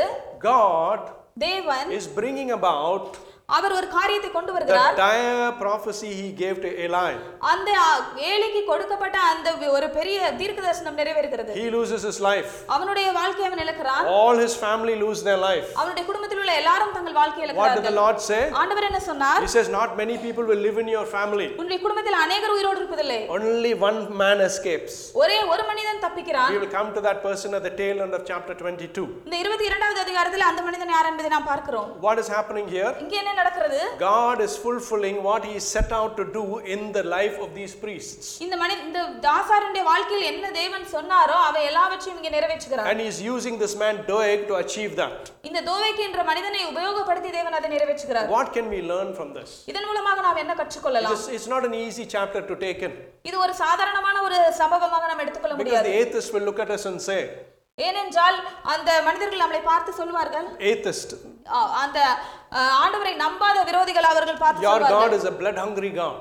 உங்களுடைய தேவன் பழி வாங்கக்கூடிய தேவன். He is a spiteful God. அவர் மிகவும் அதை ஞாபகத்தில் வைத்திருக்கிறவர். Look what he did. அவர் என்ன செய்தார் என்று பாருங்கள். But we must understand what is going on here. இங்கே என்ன நடக்கிறது என்பதை நாம் அறிந்து கொள்ள வேண்டும். In the book of Malachi 3:6 the Bible says, மல்கியா 3:6 வேதாகமம் I the Lord do not change. நான் மாறாத தேவனாக இருக்கிறேன். In James 1:17 the Bible says, யாக்கோபு 1:17 வேதாகமம் the சொல்கிறது, Lord does not change like shifting shadows. அவருக்கு முன்பாக யாதொரு மாற்றுதலும் யாதொரு வேறுதலும் இல்லை. Numbers 23:19 says, என்னாகமம் 23:19 சொல்கிறது, God is not a man ஆண்டவர் ஒரு மனிதன் அல்ல that he should lie, அவர் பொய் சொல்வதற்கு, nor the son of man அவர் ஒரு மனிதன் அல்ல. That he should change his mind. அவர் மனம் மாறுவதற்கு. Does he speak and not act? அவர் சொல்லியும் செய்யாதிருப்பாரோ? Does he promise and not fulfill? Our வசனித்தும் நிறைவேற்றாதிருப்பாரோ? The point I'm making to you, நான் சொல்லுகிற காரியம் என்னவென்றால், God is unchanging. ஆண்டவர் மாறாத தேவன். Why did God wait for 3 generations before he would carry out what he promised? ஏன் ஆண்டவர் 3 சந்ததிகளுக்கு அவர் தாமதித்திருந்து அவர் சொன்ன காரியத்தை நிறைவேற்றுகிறார்? You will see this pattern repeatedly in the Bible. வேதாகமத்திலே நீங்கள் தொடர்ச்சியாக இப்படிப்பட்ட காரியங்கள் நடப்பதை When God was annoyed with Israel, ஆண்டவர் இஸ்ரவேல் ஜனங்களோடு அவர் மனம் நொந்து இருக்கும் பொழுது, God sends them prophet after prophet after prophet warning them. பல தீர்க்கதரிசிகளை ஆண்டவர் தொடர்ச்சியாக அனுப்பி அனுப்பி அவர்களை எச்சரிக்கிறார். He already told through Moses, ஆண்டவர் அதை மோசேயின் மூலமாக ஏற்கனவே சொல்லிவிட்டார். You are going into this land. நீங்கள் இந்த தேசத்திற்கு செல்கிறீர்கள். If you follow the gods of that land, நீங்கள் அங்கே உள்ள தேவர்களை பின்பற்றுவீர்கள் என்றால், I am not going to be kind to you. நான் உங்களுக்கு இரக்கமாக இருப்பதில்லை. Israel does exactly that. அதுதான் அவர்களை கண்டிப்பாக God செய்தார்கள். doesn't carry out his threat immediately. ஆனால் அவர் சொன்ன காரியத்தை அவர் உடனடியாக செய்யவில்லை. God gives them warning after warning. அவர்களுக்கு எச்சரிப்பு மேல் எச்சரிக்கையாக God தொடர்ந்து sends கொடுக்கிறார். prophet after prophet. அவர்களுக்கு தீர்க்கதரிசிகள் மேல் தீர்க்கதரிசிகளை அனுப்பி கொண்டே When இருக்கிறார். he sent Jonah அவர் யோனாவை அனுப்பினார். to Nineveh நினிவேக்கு to அனுப்பினார். warn the people. அங்கே இருந்த ஜனங்களை எச்சரிப்பதற்கு. Jonah knew the character of God. யோனாவிற்கு தேவனுடைய குணம் என்ன என்று Oh, தெரியும். these people repent, you will forgive them, Lord. ஆண்டவரே, அவர்கள் எல்லாம் மனம் மாறும் பொழுது நீர் அவர்களை மன்னிப்பீர். In 1 Samuel 21, 1 Samuel 21 there is a fundamental thread that you and I should not miss. அங்கே ஒரு அடிப்படையான ஒரு எச்சரிக்கையை நாம் அனைவரும் Before ஞாபகம் வைக்க God வேண்டும். carried out what he told Eli, ஆண்டவர் ஏலிக்கு சொன்னதை நிறைவேற்றுவதற்கு முன்பாக he gave his generation, அவர் அந்த சந்ததிக்கு 3 generations, 3 சந்ததியை கொடுக்கிறார். chances to repent and go back to God. அவர்கள் மனம் திரும்பி தேவனிடத்தில் செல்வதற்கான வாய்ப்பை If you read கொடுக்கிறார். elsewhere in the book, நீங்கள் if you read elsewhere in the Bible, நீங்கள் வேதாகமத்திலே மற்ற பகுதிகளில் வாசிக்கும் பொழுது you will see every person named in those 3 generations. உங்களுக்கு தெரியும் அந்த 3 சந்ததியில் இருந்த ஜனங்களுடைய பெயர்களை பற்றி. Not one of them was faithful to God. அதில் இருந்த ஒருவர் கூட தேவனுக்கு உண்மையாக இல்லை. My brother and sister in Christ, கிறிஸ்துவுக்குள் பிரியமான சகோதர சகோதரிகளே, there are 2 points I want to land with you. நான் உங்களுக்கு 2 ஒரு காரியங்களை சொல்ல விரும்புகிறேன். Predicating on the fact that God is unchanging. முதலாவது காரியம் என்னவென்றால் தேவன் மாறாதவராக இருக்கிறார். We usually go to God and we claim the unchanging promise this way. நாம் ஆண்டவரிடத்தில் செல்லும் பொழுதெல்லாம் அவருடைய மாறாத வாக்குத்தத்தங்களை நாம் Lord, you said you will do this for me. ஆண்டவரே நீர் இதை எனக்கு செய்வேன் என்று சொன்னீர். Why have you not done it, Lord? எனக்கு ஏன் நீர் அதை செய்யவில்லை ஆண்டவரே? Lord, the pastor in the church said you will do this for me. ஆண்டவரே சபையில் இருந்த போதகர் சொன்னார் நீர் எனக்கு இதை செய்வீர் Why என்று. have you not done this for me, Lord? ஆண்டவரே நீர் ஏன் எனக்கு அதை செய்யவில்லை? Lord, the Bible verse says that this is how you would love me. ஆண்டவரே வேதாகமம் சொல்கிறது இப்படி தான் நீர் என்னை நேசிப்பீர் Why என்று. have you not done this for me, Lord? ஆண்டவரே நீர் ஏன் எனக்கு இதை செய்யவில்லை? This is most many a times our prayer. இதுதான் अनेक நேரங்களில் நம்முடைய ஜெபமாக இருக்கிறது. What we miss is the other half. நாம் இதன் மற்ற ஒரு பகுதியை நாம் எப்பொழுதுமே தவற விடுகிறோம். How many sermons have you sat and heard in your life? உங்களுடைய வாழ்க்கையில எத்தனை செய்திகள் நீங்கள் கேட்டிருப்பீர்கள்? How many times has a preacher pointed out to you faults in your Christian life? எத்தனை முறை பிரசங்கியார் உங்களுடைய வாழ்க்கையில உள்ள தவறுகளை உங்களுக்கு உணர்த்தி காட்டி இருக்கிறார்? How many times God has given you a chance to check your life? எத்தனை முறை தேவன் உங்களுடைய வாழ்க்கையை சோதிப்பதற்கு உங்களுக்கு தருணங்களை How many கொடுத்திருக்கிறார்? times has he been kind to you? எத்தனை முறை தேவன் உங்களுக்கு இரக்கமாக இருந்தார்? God is waiting. ஆண்டவர் காத்து He is கொண்டிருக்கிறார். waiting patiently. அவர் பொறுமையோடு காத்து He is கொண்டிருக்கிறார். giving you options of the options. ஆண்டவர் உங்களுக்கு வாய்ப்புகளை தொடர்ந்து கொடுத்து கொண்டே இருக்கிறார். But there will come a day ஆனால் ஒரு நாள் வரும் when God will carry out what he said. ஆண்டவர் என்ன சொன்னாரோ அதை நிறைவேற்றுகிறதற்கான You and நாள். I, நீங்களும் நானும் as the children of the Almighty God, வல்லமையான தேவனுடைய பிள்ளைகளாக we have to check our life. நாம் நம்முடைய வாழ்க்கையை சோதிக்க வேண்டும். Where is it that our lives are not right before God? நம்முடைய வாழ்க்கை தேவனுக்கு முன்பாக எந்த இடத்தில் சரியாக இல்லை. When God points it out, ஆண்டவர் அதை காட்டி கொடுக்கும் பொழுது we must take that seriously. நாம் அதை மிகவும் எச்சரிக்கையோடு அதை எடுத்துக்கொள்ள வேண்டும். These days it has become so light. இந்த நாட்களிலே நாம் அதை சாதாரணமாக எடுத்துக்கொள்ளக்கூடிய நாட்கள். Our God is a just God. நம்முடைய தேவன் நீதியுள்ள தேவன். He is a just God. அவர் நீதியுள்ள தேவன். He is long standing in his patience. அவருடைய பொறுமையிலே அவர் நீடிய பொறுமையுள்ளவராக There is இருக்கிறார். nobody who can compare to his patience. அவருடைய பொறுமையோடு நாம் யாரையும் ஒப்பிட்டு கூற முடியாது. But we must not run out of God's patience. நாம் தேவனுடைய பொறுமைக்கு முன்பாக நாம் ஓடி செல்லக்கூடாது. Seize the opportunity God gives you in your life. ஆண்டவர் உங்களுக்கு கொடுக்கிற வாய்ப்புகளை நீங்கள் பாருங்கள். Turn your life around. உங்களுடைய வாழ்க்கையை சுற்றி பாருங்கள். You come to church today. நீங்கள் இன்றைக்கு ஆலயத்திற்கு You are வந்திருக்கிறீர்கள். the child of the Almighty God. நீங்கள் வல்லமையான தேவனுடைய You பிள்ளைகள். come to seek him. நீங்கள் அவரை தேடி What வந்திருக்கிறீர்கள். good it is if you come to church and then go and not act according to his word. நீங்கள் இந்த சபைக்கு வந்து சென்று விட்டு நீங்கள் அவருடைய வார்த்தையின்படி செய்யாவிட்டால் என்ன? God is wanting to bless you and I. ஆண்டவர் உங்களையும் என்னையும் ஆசீர்வதிக்க Even விரும்புகிறார். when we sin, நாம் பாவம் செய்தாலும் கூட God still loves us. ஆண்டவர் இப்பொழுதும் நம்மை நேசிக்கிறார். God sends us circumstances and people to point to us the faults in our lives. ஆண்டவர் சில சூழ்நிலைகளையும் மனிதர்களையும் அனுப்பி நம்முடைய தவறுகளை நமக்கு வெளிப்படுத்தி He is an காண்பிக்கிறார். unchanging God. அவர் மாறாத தேவனாக He இருக்கிறார். cannot stand sin. அவர் பாவத்தை பார்க்க That is கூடாதவர். why Christ died to give us the option when we repent that burden is not upon us. எனவேதான் தேவன் நாம் நம்முடைய பாவங்களிலிருந்து விடுதலை ஆக்குவதற்கான பாரத்தை நமக்கு கொடுக்கிறார். Fast forwarding. இன்ன பல நாட்கள் கழித்து This is what we read from we understood from Ahimelech. இதுதான் நாம் அகிமெலேக்கை குறித்து பார்த்த God காரியம். carries out the thing he spoke to Eli in Ahimelech's life. அங்கே ஏலியை குறித்து ஏலியிடத்தில் சொன்ன வாக்குத்தத்தத்தை அகிமெலேக்கின் வாழ்க்கையில் தேவன் Now நிறைவேற்றினார். let's focus on this man Doeg. நாம் இப்பொழுது தோவேக்கு என்ற மனிதனை குறித்து பார்க்கலாம். If you were paying attention, நீங்கள் கவனமோடு இருப்பீர்கள் என்றால் 2 Bible readings were from the book of Psalm 52. சங்கீதம் 52 இலிருந்து 2 வேத வாசிப்புகளை நாம் பார்த்தோம். Some of you might have been wondering what is this relationship between Psalm 52 and Matthew that we read. உங்களில் யாருக்காவது இந்த கேள்வி வந்திருக்கலாம், நாம் வாசித்த 21ஆம் அதிகாரத்திற்கும் சங்கீதத்திற்கும் என்ன தொடர்பு இருக்கிறது என்று. Turn your Bibles to Psalm 52. உங்களுடைய வேதாகமத்தை 52வது சங்கீதத்திற்கு நேராக திருப்புங்கள். Don't start at verse 1. அங்கே 1வது வசனத்தில் ஆரம்பிக்க வேண்டாம். Read what it says above verse 1. அந்த 1வது வசனத்திற்கு மேலே என்ன கொடுக்கப்பட்டுள்ளது என்பதை வாசியுங்கள். Psalm 52. சங்கீதம் 52. See what the Bible says. இங்கே வேதாகமம் என்ன சொல்கிறது பாருங்கள். My version of the Bible says, என்னுடைய வேத மொழிபெயர்ப்பில் இவ்வாறு இருக்கிறது. from the director of music, தாவீது அகிமெலேக்கின் வீட்டுக்கு வந்தான் என்று. It says when Doeg the Edomite had gone to Saul and told him David had gone to the house of Ahimelech. ஏதோமியனாகிய தோவேக்கு வந்து சவுலுக்கு அறிவித்த பின்பு. Psalm 52. சங்கீதம் 52. David writes, அங்கே தாவீது எழுதுகிறார், after he learns அவர் ஒரு காரியத்தை கற்றுக்கொண்ட பின்பு what happened to Ahimelech through Doeg. அங்கே தோவேக்கின் மூலமாக அகிமெலேக்கு நடந்த காரியம் என்ன என்பதை குறித்து. What did Doeg do to Ahimelech? அங்கே தோவேக்கு அகிமெலேக்குக்கு என்ன செய்தான்? He slayed.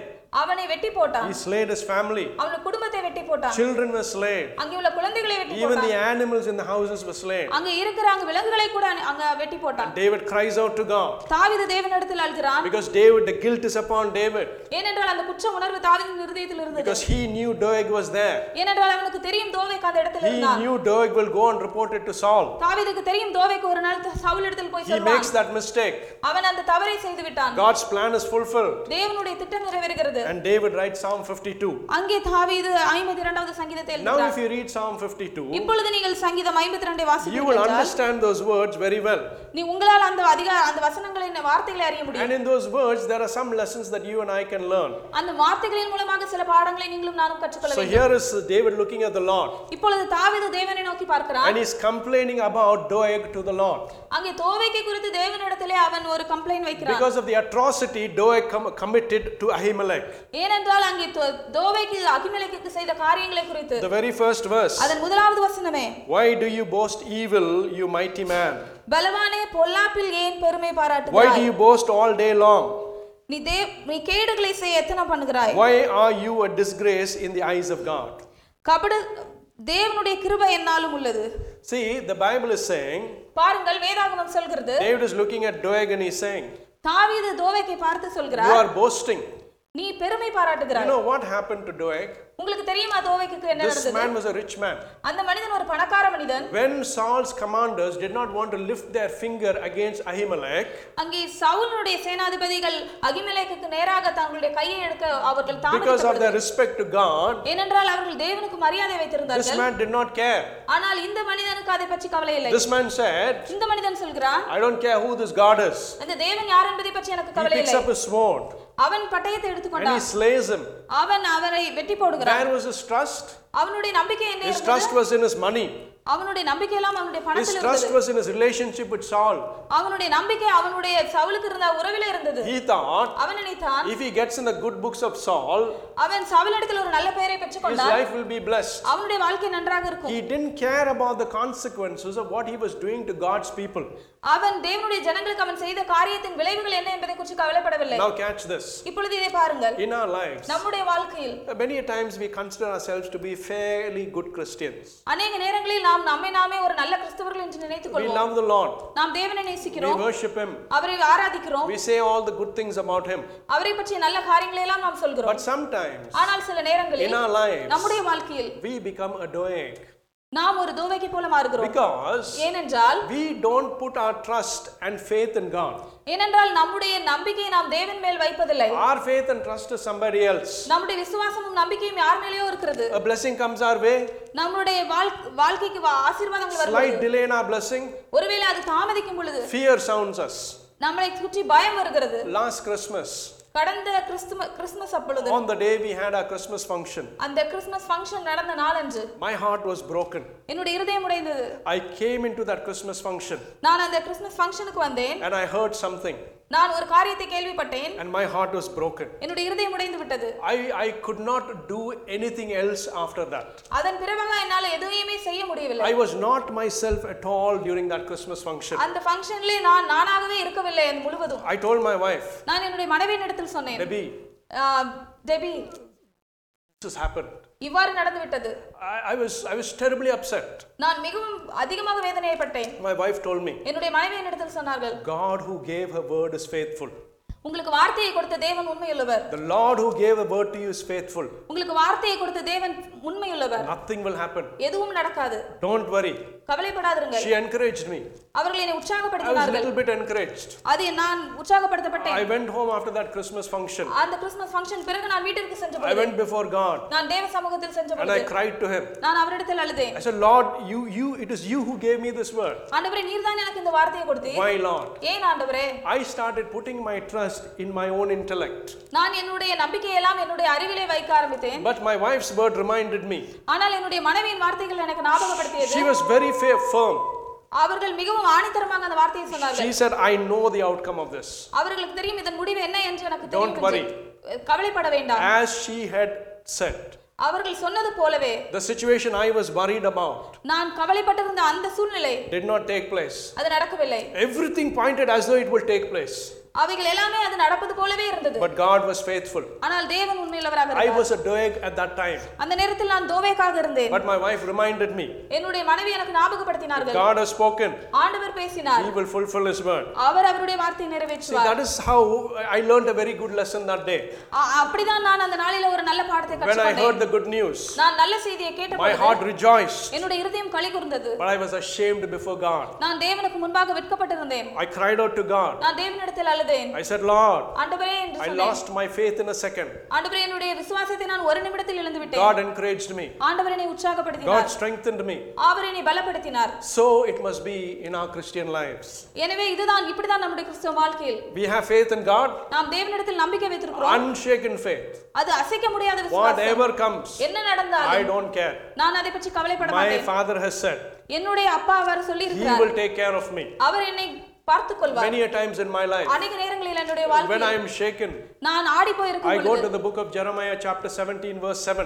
நான் எரேமியா 17:7 அதிக வசனத்திற்கு நேராக I will சொல்வேன். claim that before God's presence. நான் தேவனுடைய பிரசன்னத்தில் அதை அறிக்கையிடுவேன். The verse says, Blessed is the man who trusts in the Lord. அங்கே வேதாகமம் சொல்கிறது, அவர் மேல் கர்த்தர் மேல் நம்பிக்கையா இருக்கிற மனுஷன் பாக்கியவான். Short verse, அது ஒரு சாதாரண but வசனம். a person அது ஒரு சின்ன வசனம். who trusts in God ஒரு மனிதன் தேவனை நம்புகிறவன் will be blessed always. எப்பொழுதுமே We ஆசீர்வதிக்கப்பட்டவனாக mustn't put இருப்பான். our trust in anything else. நம்முடைய நம்பிக்கை நாம் எதன் மேலேயும் வைக்க When கூடாது. God is not our stronghold, இந்த ஆண்டவர் நம்முடைய ஒரு நம்பிக்கையாக இல்லாமல் when we இருக்கும்போது, trust in our wealth, நம்முடைய பணத்தின் மேல் நம்பிக்கை when we வைக்கும் trust பொழுது, in our intellect, நம்முடைய அறிவின் மேல் நம்பிக்கை வைக்கும் பொழுது, the Bible is very clear. வேதாகமம் மிகவும் தெளிவாக In இருக்கிறது. Psalm 52, சங்கீதம் 52 even if you don't remember anything in Psalm 52, நீங்கள் சங்கீதம் 52 உள்ள மற்ற எந்த I want காரியங்களையும் you to ஞாபகம் remember இல்லை this one verse. இந்த ஒரு வார்த்தையை மட்டும் நீங்கள் ஞாபகமாக வைக்க வேண்டும் என்று விரும்புகிறேன். As Christians, கிறிஸ்தவர்களாக இருந்து what has God promised us? ஆண்டவர் நமக்கு என்ன வாக்குத்தத்தம் He has கொடுத்திருக்கிறார்? promised us everlasting life. அவர் நமக்கு நித்திய ஜீவனை வாக்கு பண்ணியிருக்கிறார். In Psalm 52, சங்கீதம் 52 you will see நீங்கள் பார்ப்பீர்கள் that the God talking about everlasting ruin. அங்கே தேவன் நித்திய ஒரு ஆளுகையை குறித்து பேசுகிறதை பார்க்கிறீர்கள். Verse 5, 5வது வசனத்தில் David, தாவீது looking at Doeg, தோவேக்கை பார்த்து he says, அவன் சொல்கிறான், surely God will bring you down to everlasting ruin. தேவன் உன் வாசஸ்தலத்திலிருந்து உன்னை பிடுங்கி ஜீவனுள்ள தேசத்தில் இராதபடிக்கு உன்னை Can you நிர்மூலமாக்குவார். see the tension here? இங்க இருக்கிற அந்த ஒரு படபடப்பை பார்க்கிறீர்களா? We want everlasting life. நமக்கு ஒரு நித்திய ஜீவன் வேண்டும். Psalm 52 warns us of everlasting ruin. அங்கே சங்கீதம் 52 ஒரு நித்திய அழிவை குறித்தான எச்சரிப்பை நமக்கு கொடுக்கிறது. If some of you are wondering, உங்களில் சிலர் ஒருவேளை ஆச்சரியப்படலாம், what does the word maskil mean? இந்த மஸ்கீல் என்ற வார்த்தைக்கு அர்த்தம் என்ன என்று. Psalm 52 starts with it saying it's a maskil of David. இங்கே சங்கீதம் 52 இவ்வாறு ஆரம்பிக்கிறது, இது மஸ்கீல் என்னும் சங்கீதம். You know what the word maskil means? இந்த மஸ்கீல் என்ற வார்த்தைக்கு அர்த்தம் என்ன தெரியுமா? It means to impart wisdom. அதற்கு என்பது போதகத்தை கொடுக்கக்கூடிய அறிவை கொடுக்கிறது. To impart wisdom. ஒரு அறிவை வளர்க்கக்கூடியது என்று. The Lord is using the situation with this man Doeg. வேதாகமம் இந்த தோவேக் என்ற மனிதனை கொடுத்த சூழ்நிலையை உபயோகப்படுத்தி, and through David's prayer, தாவீதின் ஜெபத்தின் மூலமாக he is imparting wisdom. அவர் அறிவை அங்கே கொடுக்கிறார். For who? யாருக்கு கொடுக்கிறார்? For you and I today. உங்களுக்கும் எனக்கும் இன்றைக்கு. Psalm 52 is not an ordinary psalm. சங்கீதம் 52 ஒரு சாதாரண சங்கீதம் அல்ல. When you read what David says in Psalm 52, நீங்கள் தாவீது என்ன சங்கீதம் 52 சொல்கிறார் என்பதை வாசிக்கும் பொழுது, he describes the character of Doeg. அவர் தோவேக்கினுடைய குணங்களை பற்றி கூறுகிறார். The fearful thing is this. பயப்படக்கூடிய ஒரு காரியம் என்னவென்றால், some of those characters that David describes about Doeg தாவீது தோவேக்கை குறித்து சொல்லுகிற சில குணநலன்கள் இன்றைக்கு is true for us. இன்றைக்கும் கூட நமக்கு அது உண்மையாக இருக்கிறது. We carry such characters. அந்த குணநலன்கள் நம்மிடத்தில் இருக்கிறது. Verse 7 says, 7வது வசனம் சொல்கிறது, Doeg trusted in wealth. தோவேக்கு தன்னுடைய செல்வ பெருக்கத்தை நம்பினான். Verse 7 says, 7வது வசனம் சொல்கிறது, Doeg did not make God his stronghold. அவன் தேவனை தன் பலனாக எண்ணாமல். Doeg says, David says, தாவீது சொல்கிறான், Doeg grew strong. அவன் தன்னுடைய பலத்து கொண்ட மனிதன் by destroying others. மற்றவர்களை அழித்து அதன் மூலமாக. I tell the story many a times. நான் இந்த கதையை अनेक நேரங்களில் சொல்லி இருக்கிறேன். They were exporting crabs from India. இந்தியாவிலிருந்து அந்த நண்டுகளை ஏற்றுமதி செய்தார்கள். There were crabs from Japan. ஆனால் ஜப்பானிலிருந்தும் சில நண்டுகள் வந்தது. There were crabs from America. அமெரிக்காவிலிருந்தும் நண்டுகள் வந்தது. There were crabs from India. இந்தியாவிலிருந்தும் நண்டுகள் வந்தது. And they were exporting these crabs. அவைகள் எல்லாம் ஏற்றுமதி செய்யப்பட்டது. The crabs from America had a lid on it. அந்த அமெரிக்காவிலிருந்து வந்த நண்டிற்கு மூடி இருந்தது. The crab from Japan had a lid on it. ஜப்பானிலிருந்து வந்த நண்டிற்கு மூடி இருந்தது. The crabs from India did not have a lid on it. ஆனா இந்தியாவிலிருந்து வந்த நண்டுகளுக்கு மாத்திரம் மூடி இல்லை. So one man asked, ஒரு மனிதன் கேட்டான், why are these two containers closed but this is open? ஏன் இந்த எல்லா கண்டெய்னருக்கும் மூடி இருக்கு ஆனா இதுக்கு மட்டும் மூடி இல்ல? So the other fellow said, ஆனா மற்ற மனிதன் சொன்னான், if I leave this container open, the crab will climb and they will all escape. இந்த கண்டெய்னர் எல்லாம் நான் திறந்து வச்சேனா நண்டு ஏறி வெளிய வந்துரும். That is why I have closed it. எனவே தான் அத மூடி வச்சிருக்கோம். So he says, அவன் சொல்கிறார், okay, what about the Indian container? சரி, ஆனா ஏன் இந்தியா கண்டெய்னர் பத்தி என்ன? He said, oh, these are Indian crabs. ஓ, அதெல்லாம் இந்தியால இருந்து வந்த நண்டுகள். When one crab climbs up, ஒரு நண்டு மேலே ஏறி வந்தா other crab will pull it down. அடுத்த நண்டு அத பிடிச்சு கீழ இழுத்துரும். So we don't need a closed container closed for this crab. எனவே அதுக்கு மூடி வைக்க தேவையே இல்ல. In our Christian life, நம்முடைய கிறிஸ்தவ வாழ்க்கையிலும் கூட எத்தனை நேரங்களில் we pulled other people down. மற்ற மனிதர்களை நாம் கீழ இழுத்து விட்டுறோம். By pulling them down, அவர்களை கீழ இழுக்கிறதுனால we have grown. நாம் வளர்ந்து விட்டோமா? In our place of work, நம்முடைய வேலை ஸ்தலத்தில், in our friendship, நம்முடைய நண்பர்கள் மத்தியில், even in church, சபையிலும் கூட how many times have we done this? எத்தனை முறை நாம் அதை செய்திருக்கிறோம்? Psalm 52 says, சங்கீதம் 52 சொல்கிறது, clear warning, ஒரு தெளிவான எச்சரிக்கை, don't progress by destroying other people. நீங்கள் மற்றவர்களை அழித்து முன்னேற நினைக்காதிருங்கள். Don't trust in your wealth. உங்களுடைய பணத்தின் மேல நம்பிக்கையை வைக்காதீர்கள். These are the lessons we can learn from Doeg today. இந்த பாடங்கள் தான் நாம் தோவேக்கின் வாழ்க்கையிலிருந்து இன்றைக்கு கற்றுக்கொள்கிறோம். Finally, கடைசியாக we are going to look at a man of God. நாம் ஒரு தேவ மனிதனை குறித்து பார்க்க போகிறோம். Now we are in the thick of Samuel 1 Samuel 22. இங்கே 1 சாமுவேல் 22வது அதிகாரத்தில் உள்ள மனிதன் David flees. தாவீது தப்பி ஓடுகிறான். First he goes to the Philistines. அவன் பெலிஸ்தியருடைய தேசத்திற்கு There செல்கிறான். the Philistine king is alarmed. அங்கே பெலிஸ்தியர்களின் அரசர் பயந்து விட்டார். He says, this is David. அவன் சொல்கிறார், இது தாவீது. This is the mighty guy who slew Goliath. இது வல்லமையான மனிதன், கோலியாத்தை கொன்றவர் அல்லவா? David is afraid. அங்கே தாவீது பயந்து விட்டான். The Bible says, வேதாகமம் சொல்கிறது, David feigns insanity. அங்கே தாவீது பித்தம் கொண்டவன் போல் காண்பிக்கிறான். He acts as though he is insane. அவன் ஒரு பைத்தியம் போல அவனுக்கு முன்பாக நடிக்கிறான். And then the king of the Philistines say, அந்த பெலிஸ்தியரின் ராஜா சொல்கிறார், why have you brought this mad fellow here? நீங்கள் ஏன் இந்த மனிதனை எனக்கு முன்பாக கொண்டு வந்தீர்கள்? Enough mad people in my own house. எனக்கு பைத்திய சேஷ்டை செய்ய வீட்டில் I really like that verse. எனக்கு அந்த வார்த்தை மிகவும் பிடிக்கிறது. He says, அவன் சொல்கிறான், why bring this mad fellow? ஏன் இந்த பைத்தியம் கொண்டவனை எனக்கு முன்பாக In கொண்டு my house itself, I have a lot of mad people. என்னுடைய வீட்டிலே பித்தம் கொண்டவர்கள் நிறைய பேர் Sometimes இருக்கிறார்கள். it feels like that in our life too. அப்படிதான் நம்முடைய வாழ்க்கையிலும் அநேக நேரங்களில் David flees from the Philistines. அங்கே தாவீது பெலிஸ்தியருடைய தேசத்திலிருந்து David ஓடி goes to போகிறான். Moab அவன் மோவாப் தேசத்திற்கு and he is செல்கிறான். hiding in the stronghold.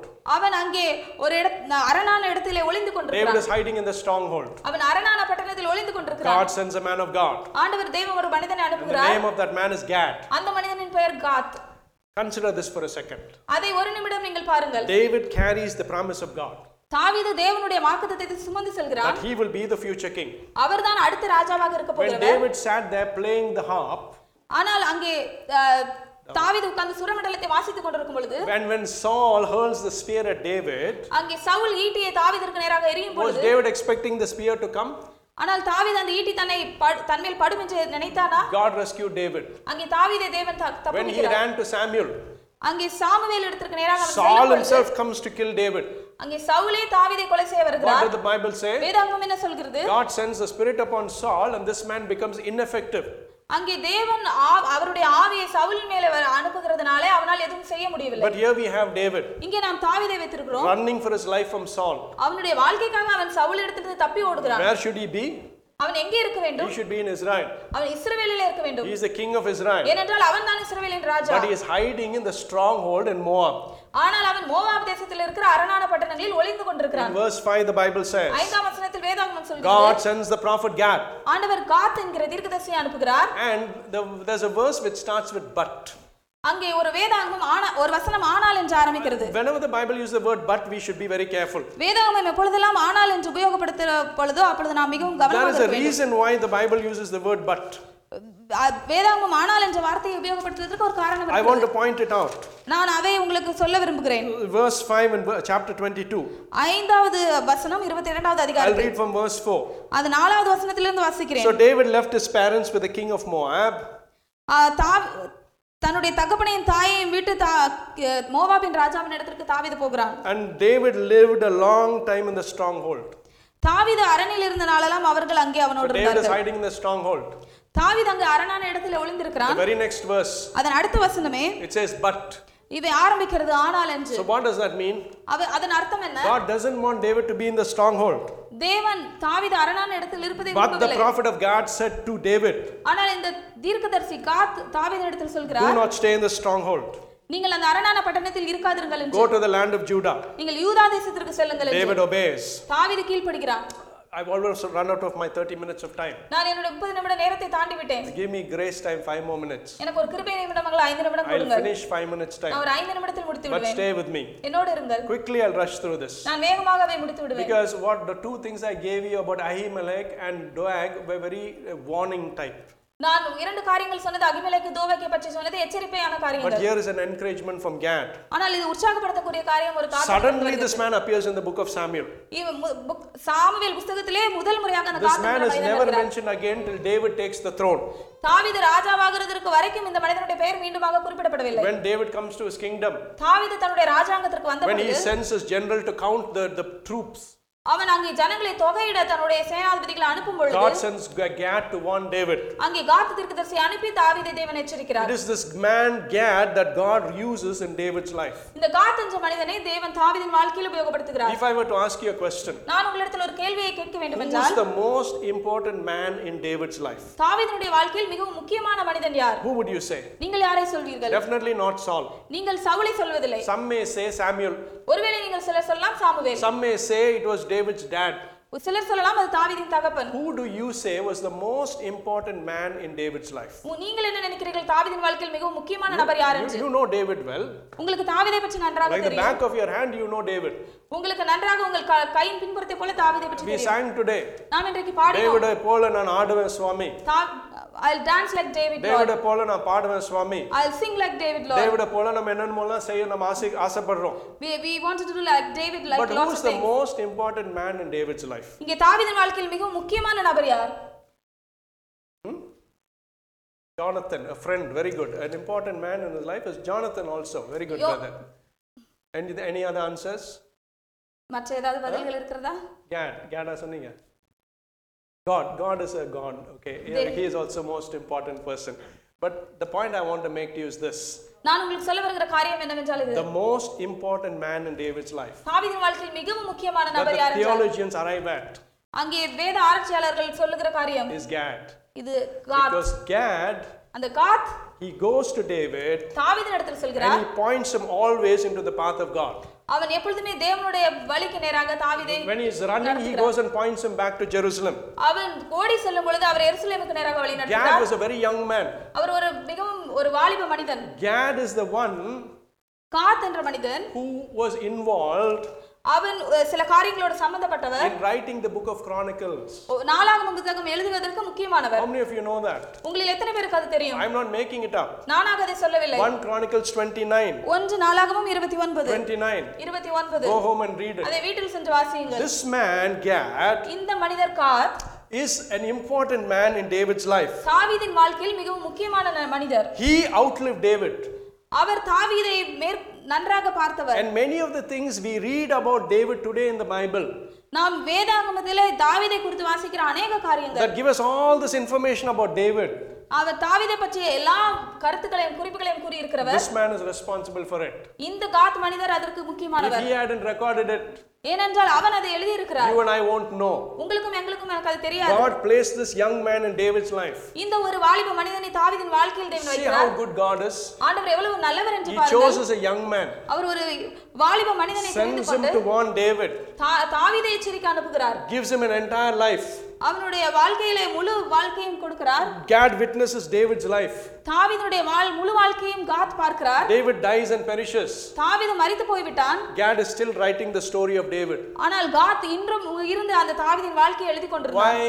ஏன்? So that you and I will have all the information about David. ஏனென்றால் உங்களுக்கும் எனக்கும் தாவீதை குறித்த எல்லா காரியங்களும் தெரிய வேண்டும். Whenever David did the right thing, தாவீது எப்பொழுதெல்லாம் சரியான காரியத்தை Gad was there செய்தாரோ to encourage him.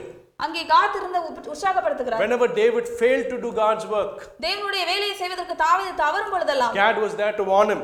காத் அங்கே இருந்து எச்சரிக்கை இருந்தார். Gad அந்த காத் worked in harmony of God's plan. தேவனுடைய திட்டத்தோடு ஒன்றிணைந்து வேலை செய்தார். The plan God had on David, தேவன் தாவீதின் வாழ்க்கையில் வைத்திருந்த திட்டம், Gad was in harmony, அந்த திட்டத்தோடு காத் ஒத்து போயிருந்தார். bringing about that plan in David's life. அந்த திட்டத்தை தாவீதுடைய வாழ்க்கையில் Now கொண்டு you see the importance of Gad. உங்களுக்கு இப்பொழுது தெரிகிறதா காத்துடைய முக்கியத்துவம் என்ன? Here is my final point. இப்பொழுது என்னுடைய கடைசி காரியம். Who are you a Gad for? நீங்கள் அந்த காத்திரத்திலே நீங்கள் என்னவாக In இருக்கிறீர்கள்? whose life God has placed you? அந்த காத்தை போல உங்களை ஆண்டவர் யாருடைய வாழ்க்கையில் God வைத்திருக்கிறார்? has a plan and purpose in that person's life. ஆண்டவர் ஒரு மனிதனுடைய வாழ்க்கையிலே ஒரு திட்டத்தை வைத்திருக்கிறார். But you are the Gad in that person. ஆனால் நீங்கள் அந்த மனிதனுடைய வாழ்க்கைக்கு ஒரு காத்தாக இருப்பீர்கள். Gad never became a king. அங்கே காத் ஒரு நாளும் ராஜாவாகவில்லை. He is not listed as one of the mighty men in the Bible. வேதாகமத்தில் உள்ள வல்லமையான மனிதனை போல அவருடைய பெயர் குறிப்பிடப்படவில்லை. Ordinary servant of God. ஒரு சாதாரணமான தேவனுடைய He ஊழியக்காரர். obeyed what God asked him to do. ஆண்டவர் என்ன செய்ய சொன்னாரோ அதை செய்தவர். A voice in the life of David. அவர் தாவீதுடைய வாழ்க்கையில் ஒரு சத்தமாக இருக்கிறார். God has called us to be like that. ஆண்டவர் நம்மையும் கூட அப்படி இருக்க வேண்டும் We என்று are the அழைத்திருக்கிறார். voices in people's lives. நாம் தான் अनेक ஜனங்களுடைய வாழ்க்கையில் தேவ சத்தமாக God இருக்கிறோம். uses our voice. அவர் நம்முடைய சத்தத்தை உபயோகப்படுத்துகிறார். God uses our experience. நம்முடைய அனுபவங்களை உபயோகப்படுத்துகிறார். God has worked a mighty miracle in your life. ஆண்டவர் உங்களுடைய வாழ்க்கையில் வல்லமையான அற்புதங்களை Praise செய்திருக்கிறாரா? ஆண்டவருக்கு நன்றி But செலுத்துங்கள். also ask the question, ஆனால் தேவனிடத்தில் இந்த கேள்வியையும் கேளுங்கள். Lord, why did you do this to me? ஆண்டவர், எனக்கு அந்த வார்த்தை மிகவும் பிடிக்கிறது. He says, அவன் சொல்கிறான், why bring this mad fellow? ஏன் இந்த பைத்தியம் கொண்டவனை எனக்கு முன்பாக In கொண்டு my வந்தீர்கள்? house itself, I have a lot of mad people. என்னுடைய வீட்டிலே பித்தம் கொண்டவர்கள் நிறைய பேர் Sometimes இருக்கிறார்கள். it feels like that in our life too. அப்படிதான் நம்முடைய வாழ்க்கையிலும் அநேக நேரங்களில் David இருக்கிறது. flees from the Philistines. அங்கே தாவீது பெலிஸ்தியருடைய தேசத்திலிருந்து David ஓடி goes to போகிறான். Moab அவன் மோவாப் தேசத்திற்கு and he is செல்கிறான். hiding in the stronghold. அவன் அங்கே ஒரு அரணான இடத்திலே ஒளிந்து David கொண்டிருக்கிறான். is hiding in the stronghold. அவன் அரணான பட்டணத்தில் ஒளிந்து கொண்டிருக்கிறான். God sends a man of God. ஆண்டவர் தேவன் ஒரு மனிதனை And the அனுப்புகிறார். name of that man is Gad. அந்த மனிதனின் பெயர் காத். Consider this for a second. அதை ஒரு நிமிடம் நீங்கள் பாருங்கள். David carries the promise of God தாவீது தேவனுடைய வாக்குத்தத்தத்தை சுமந்து செல்கிறான். that he will be the future king. அவர்தான் அடுத்த ராஜாவாக இருக்க When போகிறவர். David sat there playing the harp, ஆனால் அங்கே தாவீது உட்கார்ந்து சுரமண்டலத்தை வாசித்துக் கொண்டிருக்கும் பொழுது, when Saul hurls the spear at David, அங்கே சவுல் ஈட்டியை தாவீதிற்கு நேராக எறியும் was பொழுது, David expecting the spear to come? ஆனால் தாவீது அந்த ஈட்டி தன்மேல் படும் என்று நினைத்தானா? God rescued David. அங்கே தாவீதை தேவன் When he தப்புவிக்கிறார். ran to Samuel, அங்கே சாமுவேல் இடத்திற்கு நேராக அவன் Saul செல்லும் பொழுது, himself comes to kill David. அங்கே சவுலே தாவீதை கொலை செய்ய What வருகிறார். did the Bible say? வேதாகமம் என்ன சொல்கிறது? God sends the spirit upon Saul and this man becomes ineffective. அங்கே தேவன் அவருடைய ஆவியை சவுலின் மேலே அனுப்புகிறதுனாலே அவனால் எதுவும் செய்ய முடியவில்லை. But here we have David. இங்கே நாம் தாவீதை வைத்திருக்கிறோம். Running for his life from Saul. அவனுடைய வாழ்க்கைக்காக அவன் சவுல் இடத்திலிருந்து தப்பி ஓடுகிறான். Where should he be? அவன் எங்கே இருக்க வேண்டும்? He should be in Israel. அவன் இஸ்ரவேலிலே இருக்க வேண்டும். He is the king of Israel. ஏனென்றால் அவன் தான் இஸ்ரவேலின் ராஜா. But he is hiding in the stronghold in Moab. ஆனால் அவன் மோவாப் தேசத்தில் இருக்கிற அரணான பட்டணங்களில் ஒளிந்து கொண்டிருக்கிறான். In verse 5 the Bible says, 5ஆம் வசனத்தில் வேதாகமம் சொல்கிறது, God sends the prophet Gad. ஆண்டவர் காத் என்கிற தீர்க்கதரிசியை அனுப்புகிறார். And there's a verse which starts with but. அங்கே ஒரு வேதாகமம் ஒரு வசனம் ஆனால் என்று ஆரம்பிக்கிறது. Whenever the Bible uses the word but, we should be very careful. வேதாகமம் எப்பொழுதெல்லாம் ஆனால் என்று உபயோகப்படுத்துற பொழுதோ அப்பொழுது நாம் மிகவும் கவனமாக இருக்க வேண்டும். There is a reason why the Bible uses the word but. வேதாகமம் ஆனால் என்ற வார்த்தையை உபயோகப்படுத்துவதற்கு ஒரு காரணம் I want to point it out. நான் அதை உங்களுக்கு சொல்ல விரும்புகிறேன். Verse 5 in chapter 22. 5வது வசனம் 22வது அதிகாரம். I'll read from verse 4.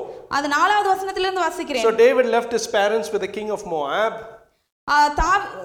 தன்னுடைய தகப்பனையும் தாயையும் விட்டு மோவாபின் ராஜாவின் இடத்திற்கு தாவீது போகிறான். And David lived a long time in the stronghold.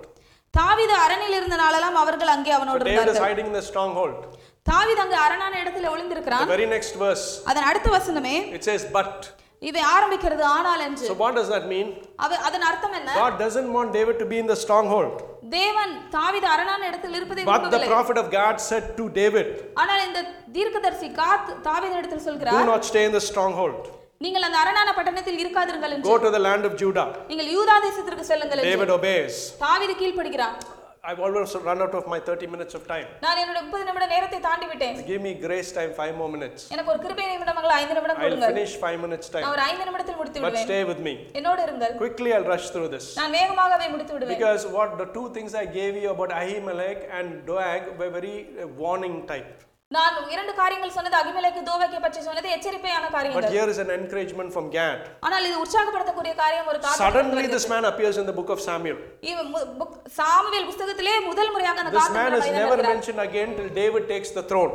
தாவீது ராஜாவாகிறதற்கு வரைக்கும் இந்த மனிதனுடைய பெயர் மீண்டுமாக குறிப்பிடப்படவில்லை. When David comes to his kingdom, தாவீது தன்னுடைய ராஜாங்கத்திற்கு வந்தபோது, when he sends his general to count the troops, அவன் அங்கே ஜனங்களை தொகையிட தன்னுடைய சேனாதிபதிகளை அனுப்பும் பொழுது, God sends Gad to warn David. அங்கே காத் தீர்க்கதரிசி அனுப்பி தாவீதை தேவன் எச்சரிக்கிறார். It is this man Gad that God uses in David's life. இந்த காத் என்ற மனிதனை தேவன் தாவீதின் வாழ்க்கையில் உபயோகப்படுத்துகிறார். If I were to ask you a question, நான் உங்களிடத்தில் ஒரு கேள்வியை கேட்க வேண்டும் என்றால், who is the most important man in David's life? தாவீதினுடைய வாழ்க்கையில் மிகவும் முக்கியமான மனிதன் யார்? Who would you say? நீங்கள் யாரை சொல்வீர்கள்? Definitely not Saul. நீங்கள் சவுலை சொல்வதில்லை. Some may say Samuel. ஒருவேளை நீங்கள் சிலர் சொல்லலாம் Samuel. Some may say it was David's dad. சிலர் சொல்லலாம் அது தாவீதின் தகப்பன். Who do you say was the most important man in David's life? நீங்கள் என்ன நினைக்கிறீர்கள் தாவீதின் வாழ்க்கையில் மிகவும் முக்கியமான நபர் யார் என்று? You know David well. உங்களுக்கு தாவீதை பற்றி நன்றாக தெரியும். Like the back of your hand you know David. உங்களுக்கு நன்றாக உங்கள் கையின் பின்புறத்தை போல தாவீதை பற்றி தெரியும். We sang today. நாம் இன்றைக்கு பாடினோம். David போல நான் ஆடுவேன் சுவாமி. I'll dance like David Lord. David போல நான் பாடுவேன் சுவாமி. I'll sing like David Lord. David போல நம்ம என்னென்னமோலாம் செய்ய நம்ம ஆசைப்படுறோம். We wanted to do like David like lots of things. But who is the most important man in David's life? இங்கே தாவீதின் வாழ்க்கையில் மிகவும் முக்கியமான நபர் யார்? Jonathan, a friend, very good. An important man in his life is Jonathan also. Very good brother. Any other answers? மற்ற ஏதாவது பதில்கள் இருக்கிறதா? Gad சொன்னீங்க. God is a God, okay. He is also most important person. But the point I want to make to you is this. நான் உங்களுக்கு சொல்ல வருகிற காரியம் என்னவென்றால் இது. The most important man in David's life. தாவீதின் வாழ்க்கையில் மிகவும் முக்கியமான நபர் யார்? The theologians arrive at. அங்கே வேத ஆராய்ச்சியாளர்கள் சொல்லுகிற காரியம் is Gad. இது காத். Because Gad, அந்த காத், he goes to David. தாவீதின் இடத்தில் செல்கிறார். And he points him always into the path of God. அவன் எப்பொழுதுமே தேவனுடைய வழிக்கு நேராக தாவீதை, when he is running he goes and points him back to Jerusalem. அவன் ஓடி செல்லும் பொழுது அவர் எருசலேமுக்கு நேராக வழி நடத்துகிறார். Gad was a very young man. அவர் ஒரு மிகவும் ஒரு வாலிப மனிதன். Gad is the one, காத் என்ற மனிதன், who was involved, அவன் சில காரியங்களோடு சம்பந்தப்பட்டவர், in writing the book of Chronicles. நாளாகமம் புத்தகம் எழுதுவதற்கு முக்கியமானவர். How many of you know that? உங்களில் எத்தனை பேருக்கு அது தெரியும்? I'm not making it up. நானாக அதை சொல்லவில்லை. 1 Chronicles 29. 1 நாளாகமம் 29. 29. Go home and read it. அதை வீட்டில் சென்று வாசியுங்கள். This man Gad, இந்த மனிதர் காத், is an important man in David's life. தாவீதின் வாழ்க்கையில் மிகவும் முக்கியமான மனிதர். He outlived David. அவர் தாவீதை நன்றாக பார்த்தவர். And many of the things we read about David today in the Bible, நாம் வேதாகமத்திலே தாவீதை குறித்து வாசிக்கிற अनेक காரியங்கள், that give us all this information about David, அவர் தாவீதை பற்றிய எல்லா கருத்துக்களையும் குறிப்புகளையும் கூறி இருக்கிறவர். This man is responsible for it. இந்த காத் மனிதர் அதற்கு முக்கியமானவர். If he hadn't recorded it, ஏனென்றால் அவன் அதை எழுதி இருக்கிறார். you and I won't know. உங்களுக்கும் எங்களுக்கும் எனக்கு அது தெரியாது. God placed this young man in David's life. இந்த ஒரு வாலிப மனிதனை தாவீதின் வாழ்க்கையில் தேவன் வைத்தார். See how good God is. ஆண்டவர் எவ்வளவு நல்லவர் என்று He பாருங்கள். chose as a young man. அவர் ஒரு வாலிப மனிதனை தெரிந்து Sends him கொண்டு to warn David. தாவீதை எச்சரிக்க அனுப்புகிறார். Gives him an entire life. அவனுடைய வாழ்க்கையிலே முழு வாழ்க்கையும் கொடுக்கிறார். Gad witnesses David's life. தாவீதுடைய முழு வாழ்க்கையும் காத் பார்க்கிறார். David dies and perishes. தாவீது மரித்து போய்விட்டான். Gad is still writing the story of David. ஆனால் காத் இன்றும் இருந்து அந்த தாவீதின் வாழ்க்கையை எழுதி கொண்டிருந்தார். Why? ஏன்? So that you and I will have all the information about David. ஏனென்றால் உங்களுக்கும் எனக்கும் தாவீதை குறித்த எல்லா காரியங்களும் தெரிய வேண்டும். Whenever David did the right thing, தாவீது எப்பொழுதெல்லாம் சரியான காரியத்தை Gad செய்தாரோ was there to encourage him. அங்கே காத் இருந்து உற்சாகப்படுத்துகிறார். Whenever David failed to do God's work, தேவனுடைய வேலையை செய்வதற்கு தாவீது தவறும் பொழுதெல்லாம் Gad was there to warn him. காத் அங்கே இருந்து எச்சரிக்கை இருந்தார். Gad அந்த காத் worked in harmony of God's plan. தேவனுடைய திட்டத்தோடு ஒன்றிணைந்து வேலை செய்தார். The plan God had on David, தேவன் தாவீதின் வாழ்க்கையில் வைத்திருந்த திட்டம், Gad was in harmony, அந்த திட்டத்தோடு காத் ஒத்து போயிருந்தார். bringing about that plan in David's life. அந்த திட்டத்தை தாவீதினுடைய வாழ்க்கையில் Now கொண்டு you see the importance of Gad. நீ உங்களுக்கு இப்பொழுது தெரிகிறதா காத்தினுடைய முக்கியத்துவம் என்ன? Here is my final point. இப்பொழுது என்னுடைய கடைசி காரியம். Who are you a Gad for? நீங்கள் அந்த காத்திடத்திலே நீங்கள் என்னவாக In இருக்கிறீர்கள்? whose life God has placed you? அந்த காத்தை போல உங்களை ஆண்டவர் யாருடைய வாழ்க்கையில் God வைத்திருக்கிறார்? has a plan and purpose in that person's life. ஆண்டவர் ஒரு மனிதனுடைய வாழ்க்கையிலே ஒரு திட்டத்தை வைத்திருக்கிறார். But you are the Gad in that person. ஆனால் நீங்கள் அந்த மனிதனுடைய வாழ்க்கைக்கு ஒரு காத்தாக இருப்பீர்கள். Gad never became a king. அங்கே காத் ஒரு நாளும் ராஜாவாகவில்லை. He is not listed as one of the mighty men in the Bible.